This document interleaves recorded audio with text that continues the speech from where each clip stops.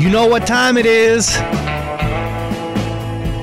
It's Council Roundup here with Trent R. Nelson, and it is a committee of the whole week, which means that we have a lot of discussion, none with audio actualities, but we have many ordinances to explain briefly. This will be a shorter edition, of course, without a city council proper. Committee of the whole meeting still holds rank importance, of course, allowing for the members of the Horseshoe to discuss and debate a bit more freely and openly all of the matters which are most important to the community. What are some of those? That Ward 4 Alderman Larry Rockford, acting as the chair for this event, along with Ward 5 Alderwoman Lakeisha Purchase in her role as vice chair for this meeting.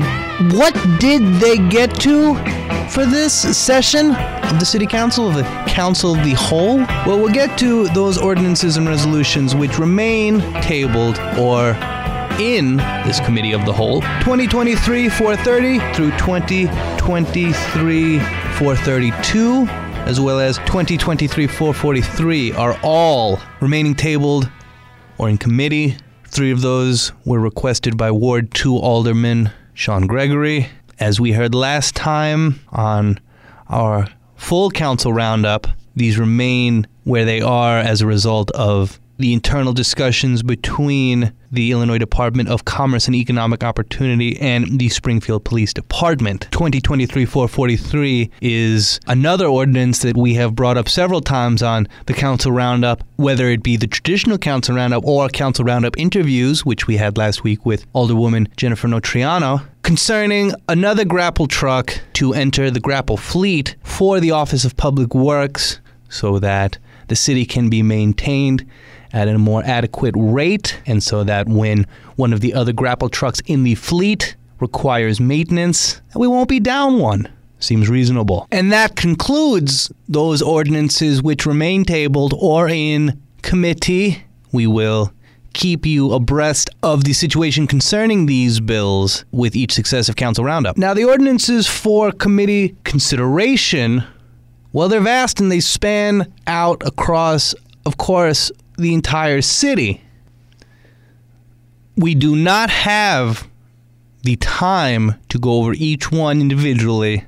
You forgive me for skipping various authorizations for titles and other more minor innovations. But don't worry, we're going to get to the ones that really have a bit of meat on them to sink our teeth into. 2023-497 through 2023-499 are all ordinances authorizing payment, bid, or purchase of various soft and hard pieces of infrastructure. More precisely, soft and hardware for the city of Springfield. In the case of 2023-498, it is authorizing payment to Dell Marketing LP for Microsoft software assurance maintenance in an amount just exceeding $70,000. And $499 is authorizing the purchase of Cisco Smart Net Support Maintenance for the core infrastructure equipment from Presidio Networked Solutions, LLC, from a state contract in an amount just below $75,000. Both of those are for the Office of Public Utilities, as is 2023-497, which is an ordinance accepting bids and authorizing contracts concerning a technological innovation for the Information Systems Division of the city's government. 2023-500 and 501 are also city innovations, dealing more in hard infrastructure than in soft, as previously was noted. 500 deals with Hansen Professional Services Incorporated, a company you might be familiar with as they are based in Springfield and also are a partner that was confirmed last City Council meeting in the request for qualifications and request for proposal concerning Dolman Units 31, 32, and 33, as well as the precipitator and chimney. As we heard last time on Council Roundup, that Dolman set of units is set to be phased out, deconstructed. Hanson Professional Services Incorporated is helping with that process of searching and facilitation. In other words, they are currently on the hunt for companies, locally or otherwise, who can offer both qualifications for the project as well as a sound, responsible, ecologically, economically reasonable proposal. But as it concerns 2023-500, the ordinance which was discussed would be set to approve an agreement in an amount not to exceed $99,600 for engineering design services in order to relocate a transmission water main in relation to the railroad consolidation project that is currently ongoing across the community. We know how important the railroad consolidation project is for the city and its future, but you've got to break a few eggs to make an omelet, as has been famously noted. The relocation of a transmission water main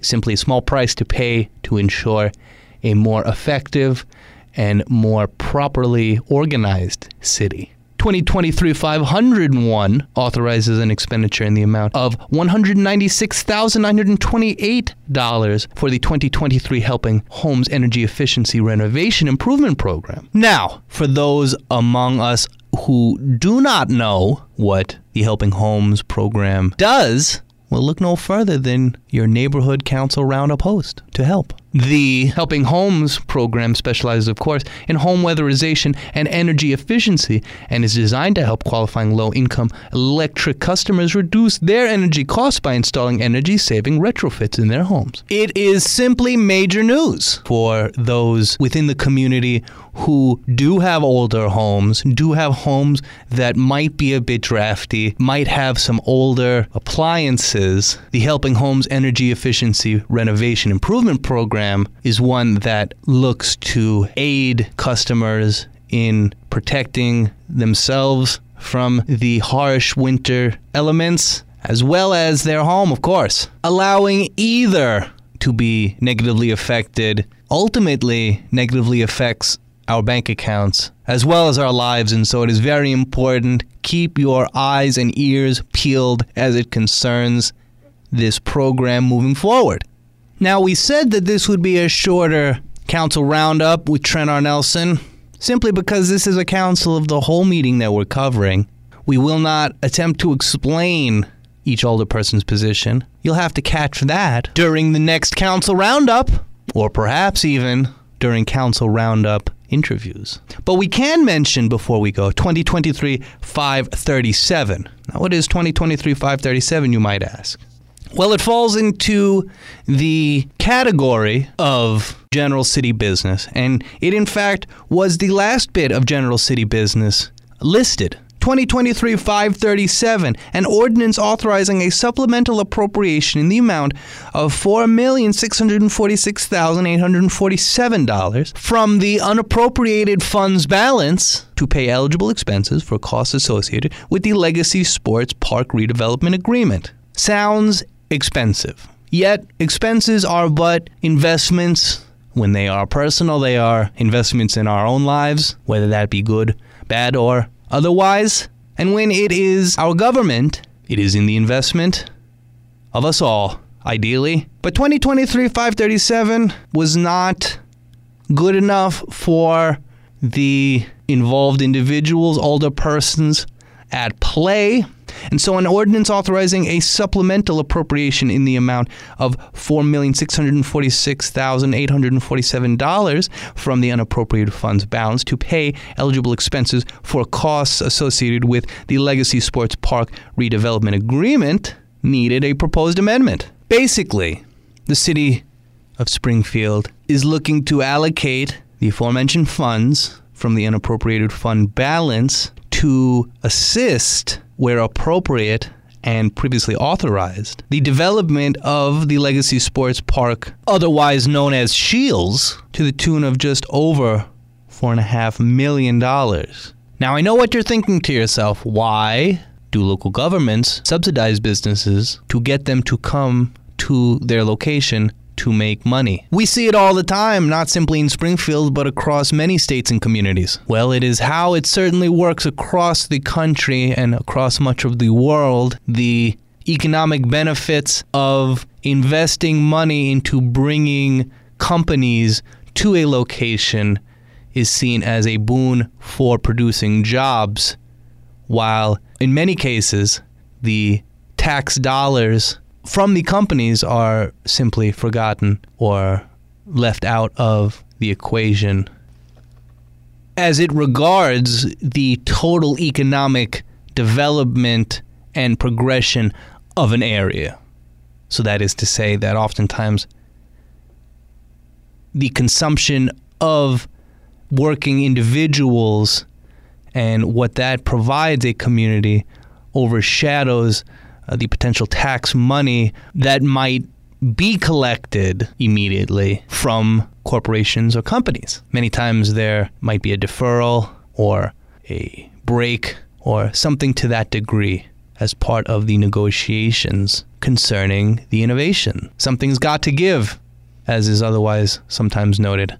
Everyone is excited for the redevelopment of the sports park in the Legacy Point area. This funding simply helps to ensure that the city is playing one of its many vital roles. This being previously agreed to would simply be the actuation of this portion of the funding of the endeavor. We've already heard previously from the likes of Ryan McCready and many others on a few of our other programs the positive benefits of the Shields Sports Park over at Legacy Point, how other businesses have worked alongside the city as well as Shields in order to help facilitate this innovation. We know that it's set to attract a great number of local teams and aspiring individuals and their families to play, to train, to function at when it eventually does open. Ground was first broken just a few weeks ago. So this is just all a part of the business, folks. You want a sports park? Stuff has to be paid for one way or another. And you know what that music means. Council Roundup here with Trent R. Nelson. And this was our Committee of the Whole meeting episode. And what a wonderful episode it's been. Now, you come back next week, we'll have a bit more context as to everything we just discussed. The City Council will be returning for their normal meetings, and we'll see where some of these ordinances go. And of course, you can catch Council Roundup anytime at WMAY.com with new episodes and analysis released each Wednesday at 5 p.m. You don't want to miss that. Council Roundup interviews released on Fridays when we have them. Always a pleasure to hang out with you. Always a pleasure to talk City Council. And for Trent R. Nelson, this is the Council Roundup. Have a wonderful week, and we'll catch you next time.